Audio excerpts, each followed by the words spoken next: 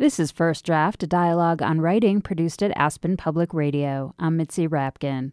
First Draft highlights the voices of writers as they discuss their work, their craft, and the literary arts.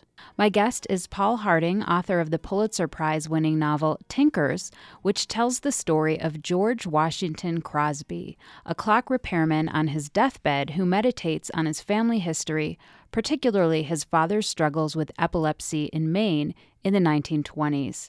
His second novel continues with the Crosby family. It tells the story of Charlie Crosby, the grandson of the protagonist of Tinkers.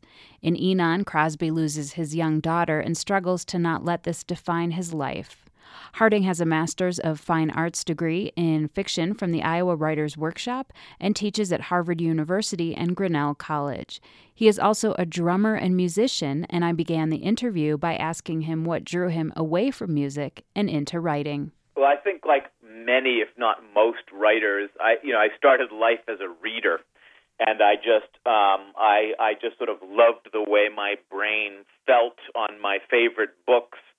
That after years and years of having consumed books, I decided I wanted to have a shot at sort of answering back to my favorite books. Another quality of my reading that I sort of loved is the idea that different authors, at least in, as it were, quote-unquote, literary fiction, which I just sort of take to be fiction that is inspired by other fiction that's inspired by other writing. It just sounded to me like all of these authors were having this great global and historical conversation among themselves about art and truth and beauty and all that sort of stuff. And I think, like a lot of writers, I wanted to kind of throw my hat in the ring, and I wanted to sort of start answering back. And so when I had been in a band for many years, and when the band took a break that proved to be final, I wrote a story. I tried to write a story and wrote an absolutely terrible story, and took my first writing class. Luckily, the first teacher I ever had, just by luck of the draw, was Marilyn Robinson. She's the novelist Marilyn Robinson, and she sort of very, very kindly, dissected the story in front of me, and gave me all the pieces back, and said, "You could end up having something interesting here." She was very kind and gentle about it, but very, very thorough too. Is that what led you to Iowa? It is, yeah. It was one of those, few moments. I'm not, I admire epiphanies, but probably because I don't have any of them, or many of them. But one epiphany was when within 10 minutes of walking into Marilyn Robinson walking into the room and starting to teach and sort of model this life of the artist and thinker and all that sort of stuff, I just thought, that's the life I want for my brain and my soul. Did you write a lot between that first workshop and applying? Yeah, I did, and a lot of it was bad. A bunch of it became a novel that I worked on before I got there, and then for the 2 years I was in the writer's workshop, I worked on a novel that actually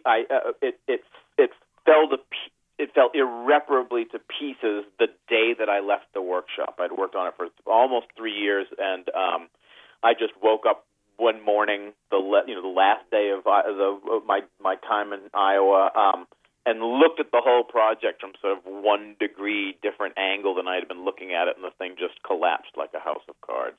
And that was that. I spent 3 years learning how to not write a novel. And when you were writing this novel, it sounds like you didn't sort of recognize that maybe it was bad until the very last moment. What keeps you going if you feel like your writing is bad? The writing being bad is different than the story you're trying to write being bad. And so to me, it was always a matter of being a sort of an apprentice to art, to trying to create a work of art, and art is always worth the time.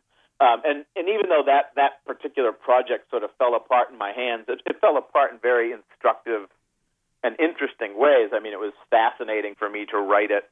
It was fascinating for me to work on it.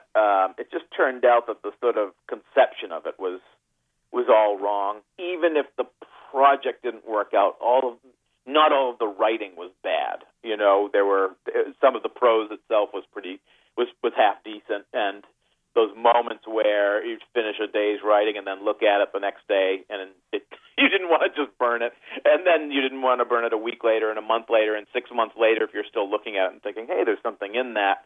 That's a very kind of instructive process to sort of finally get some good prose and then be able to look at it and sort of ponder the qualities that make it durable rather than disposable.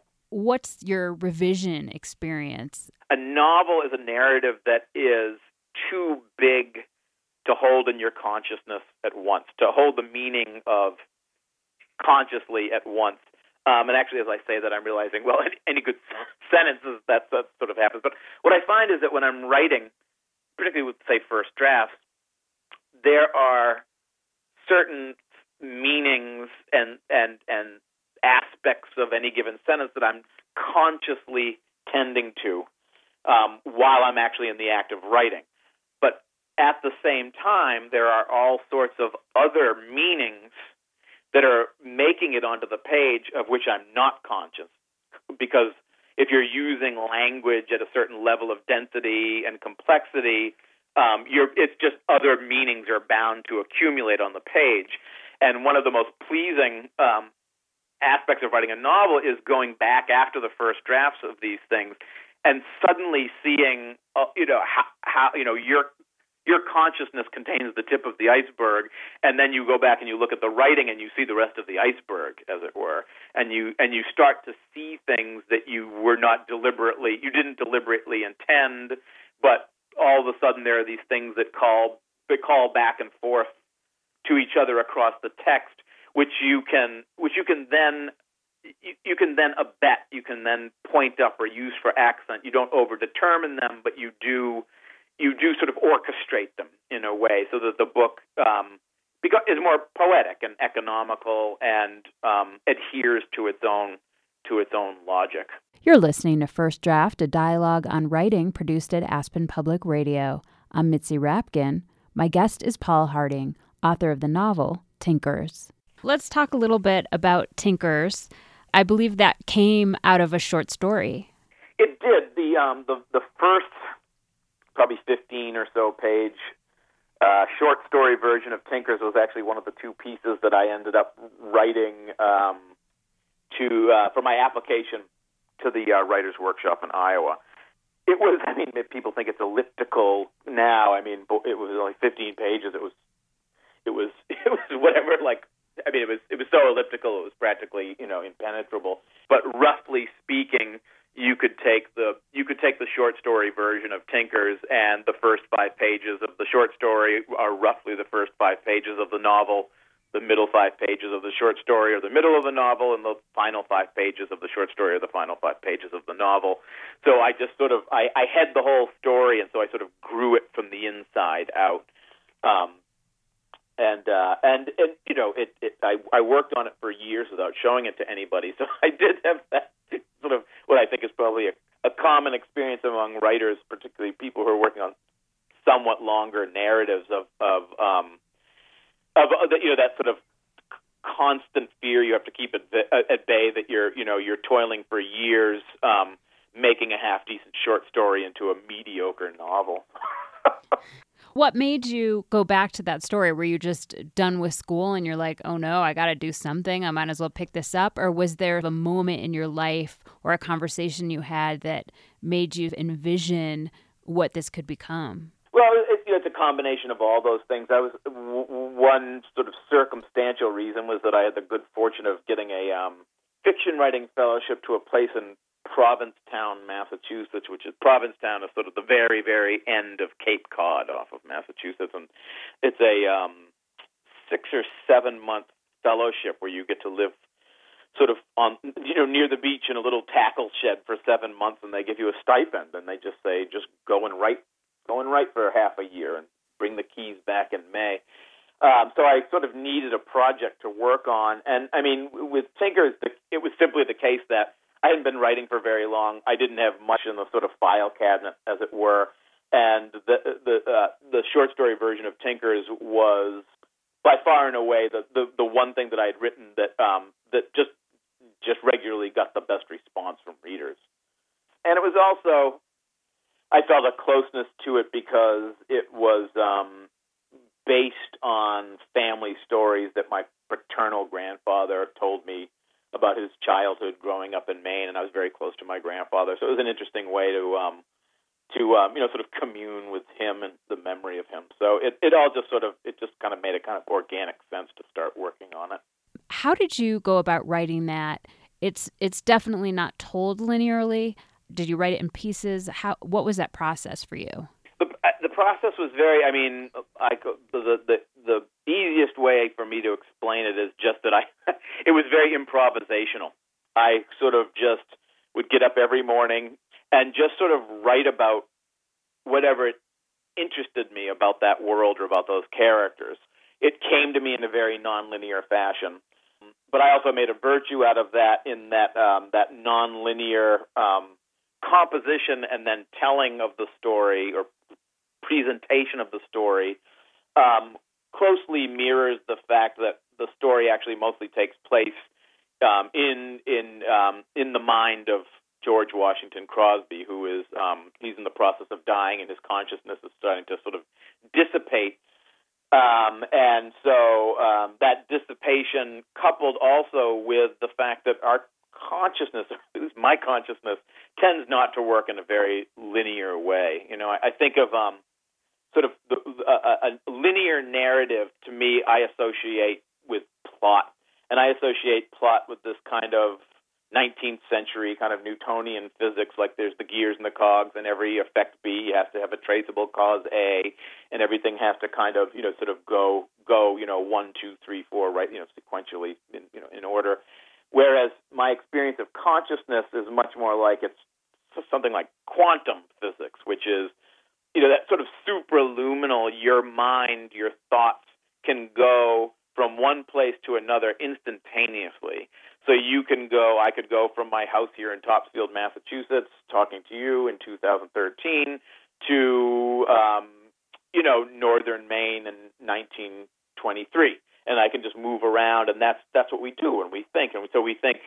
So then the criteria for the narrative making sense becomes more character driven. It becomes more emotional. It becomes more associative, and that's the way that I filled up the narrative in Tinkers.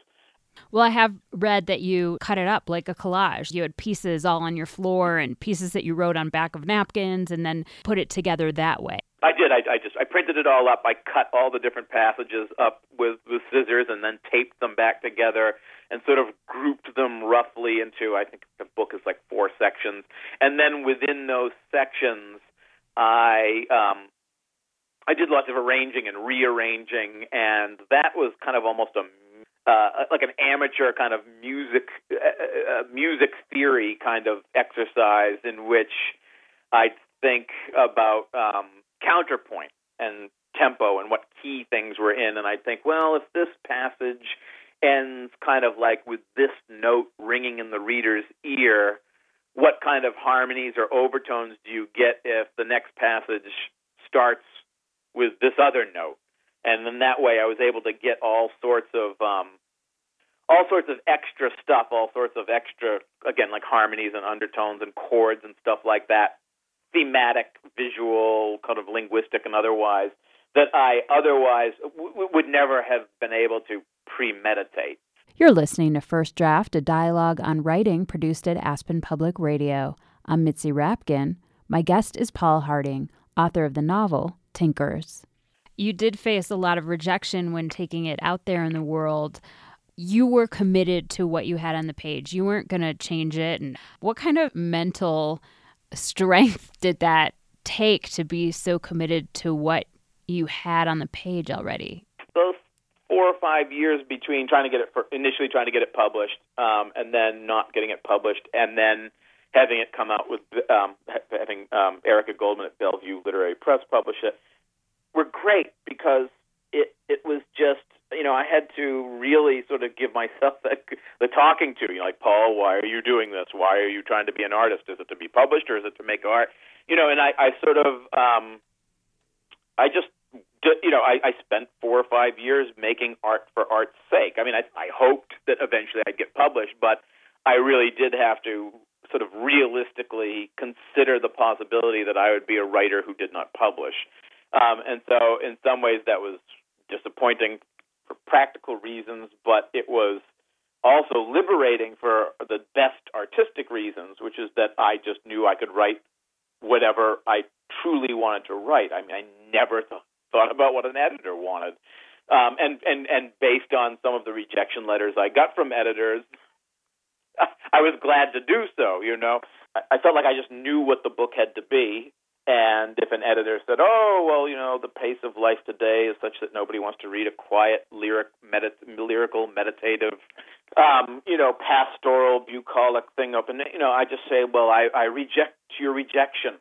I want to read it. It ended up being a kind of a mentorship to my own autonomous sense of aesthetics, really. Like, what is it that I really am trying to go after when I'm trying to make a work of art? And it's great because it's so far so good. It proved to be a good kind of quality control process. And Bellevue Press is associated with NYU Medical School, and right. They bought it. They were going to publish 3,500 copies, and they gave you a $1,000 advance. It was the greatest day of my life, besides becoming a father and getting married and all that sort of stuff, because at that point, I just could not believe I was going to actually have a book out. For all of my sort of, the hermit and the garret and making art for art's sake, art also is part of the essence of art is that it's a gesture or an act of fellowship. I wanted the book to be sort of out in the world, and so that sort of modest initial plan for it was absolutely wonderful. Was wonderful because I thought that it was never going to be published. I thought it was going to be in a drawer forever. So that was a kind of authentication or legitimate, a kind of experience of just the art being legitimized. You're listening to First Draft, a dialogue on writing produced at Aspen Public Radio. I'm Mitzi Rapkin. My guest is Paul Harding, author of the novel Tinkers. One of the things that you have mentioned is that the stories come to you, that it has this own life. You're not in control. Is that your writing experience? Is that these voices speak to you and you're just this conduit for something else? Yeah, that's my experience of it. I'm sure that there, every writer you talk to will have variations on that theme, or could even have an opposite experience. For some other writers, I'm sure it's a sheer act of willpower, sort of invoking, sort of wresting these stories from the universe. But I have this very sort of, idealistic kind of Platonic idea that every story I try to write, the perfect version of it sort of already exists out there, in some parallel universe or parallel time, and it's just my job to go out there and fetch it and sort of bring it back down through the atmosphere and render it into language, precipitate it into language as best I can. And so in the stories, when they come to me, they sort of come unbidden, as it were, and I just start to kind of explore them. I interrogate these sort of germinal images or ideas and just allow them to unfold and complicate. So in the case of, say, Enon, I just had this kind of visual image that was it was like a silhouette. It was like I can't remember the artist's name. She makes these silhouettes, and when you first look at them, they look like they're these sort of quaint and rococo paper cuttings, of like antebellum Southern scenes, and then the closer you look at them, you realize that there's all sorts of terrible things going on, and it's about slavery and gender and violence and all this sort of stuff. But the closer you look at them, the more they sort of a narrative emerges out of them. And the experience I had with Enon was I just had this image of like the silhouette of a hill at midnight, and the hill was studded with gravestones, and there was a man sort of half crawling, kind of scampering along the crown of the hill, and I just knew that it was midnight. He shouldn't be out there. He was up to no good. And down at the bottom of that dark hill was the grave of his daughter. That's all I knew, and I knew that he was sneaking behind her headstone because he was ashamed of what he had gotten up to at night since her death. So the first thing I wrote was sort of like a guy up to no good in a graveyard at night.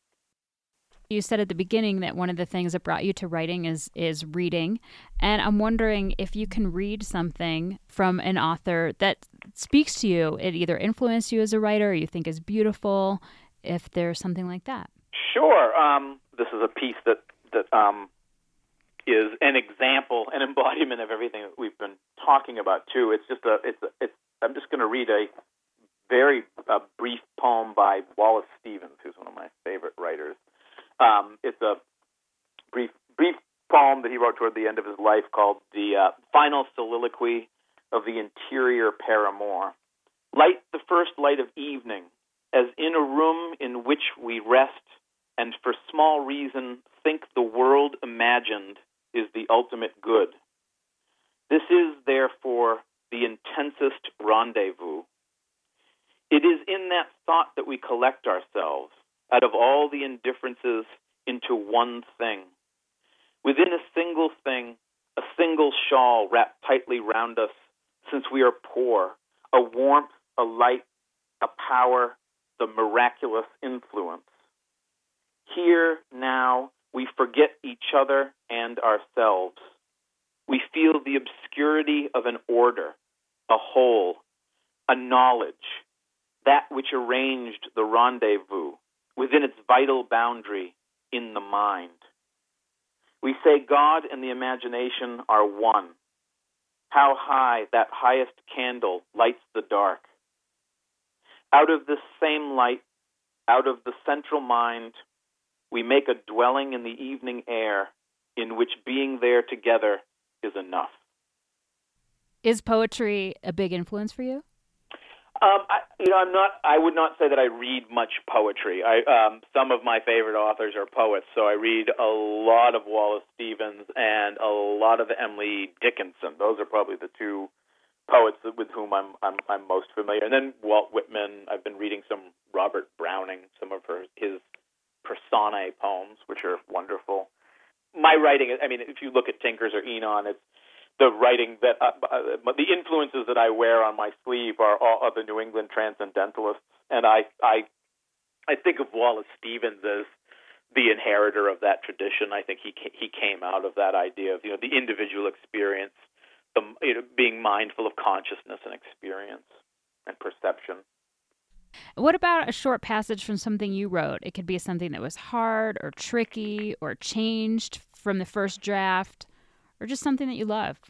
Sure, I can read maybe as a page. I'll read a page from Enon, and this is maybe just sort of indicative of you get these. While I'm in the process of working on novels, again, this is anecdotal. I'm sure every writer has this, but you end up with these little single page passages that in some way kind of encapsulate the kind of the predicament of the book as a whole. And so I think this is just one of those things that sort of came together in a fit, and it was actually uncharacteristically easy to write. I wrote it in one pass and didn't revise it, but this is just the narrator, Charlie. This is just sort of him in his worst predicament. I looked over at the snow-covered golf course where kids sledded every winter and imagined the dead having sledding parties at midnight on the back slope of the hill, warming their finger bones in blue fires that they kindled in granite urns, laughing when they held their hands inside the flames. I imagined them melting clumps of dirty ice in a tin bucket over the fire and drinking the hot, muddy brew and cackling with glee as it ran off the backs of their jawbones and spattered down their ribs. I imagined them using headstones for sleds. The idea made me nauseated, and I repented of it. I had the urge to go to Kate's stone and kneel in front of it and say, "I'm sorry," over and over again, because no matter how much I knew better, I could not stop myself from stepping over the same dark threshold night after night, trying to follow her into the country of the dead in order to fetch her back, even though she visited me in dreams and never left my waking thoughts. Memories of her feeding the birds and practicing running and playing cribbage were not enough. I was ravenous for my child and took to gorging myself in the boneyard, hoping that she might possibly meet me halfway or just beyond, one night, if only for an instant, step back into her own bare feet, onto the wet grass or fallen leaves or snowy ground of the living Enon, so that we could share just one last human word. It sounds like what you were talking about was one of your first images. Right. Yeah, that's sort of a later sort of fermented or distilled version of it. I mean, because it's interesting because it's with that first image, you're constantly going back and realizing the implications of that first image. So I constantly sort of circle back to it, no matter how far away I wander from that image. It's always, okay, so now knowing all this new stuff, let's circle back to that initial image and revisit it and look at it again. And each time you as the author yourself, but also each time you bring the reader back to that image, you understand more of the human implications to it. Thanks so much for sharing all this. One of the features of First Draft is each week I ask my guests the same 5 questions at the end of the interview, starting with, where do you write? Now I write in my study whenever I have a chance. But a lot of times when I'm out on the road, I have to write on an airplane or a hotel room. But I have the ability to write anywhere, anytime, because I have young children. They're not so young anymore, but at one time when they were very young, I could and did often enough write with them sort of crawling all over me. So I could sort of do it anywhere, anytime. And what do you do, or where do you go to get away from writing? I don't make any differentiation between my walking around time and writing. I'm always writing if I'm not literally typing. So I rarely go away from writing. I suppose when I sort of want to just sort of let my brain unravel, I attend or watch sports events. I love baseball and hockey. And who do you show your work to first to get feedback? Now I show it to my agent first. She is an absolutely wonderful reader with a jeweler's eye and an unerring sense of authenticity. How have you dealt with rejection? I reject rejection. I mean, I just feel like the final authority on any given work of art is the work of art itself. And if somebody rejects it, then it's usually a matter of taste. And what is your favorite word?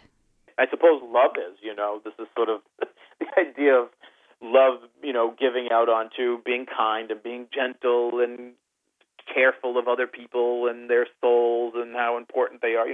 Very humanist answer. But yeah, I guess it has to be love. You've been listening to First Draft, a dialogue on writing produced at Aspen Public Radio. My guest was Paul Harding, author of the novel Tinkers. You can follow First Draft on Facebook. Just look for First Draft, a dialogue on writing, and click like, and on Twitter at First Draft APR. You can email me at firstdraftwriters@gmail.com. I'm Mitzi Rapkin. Thanks for listening.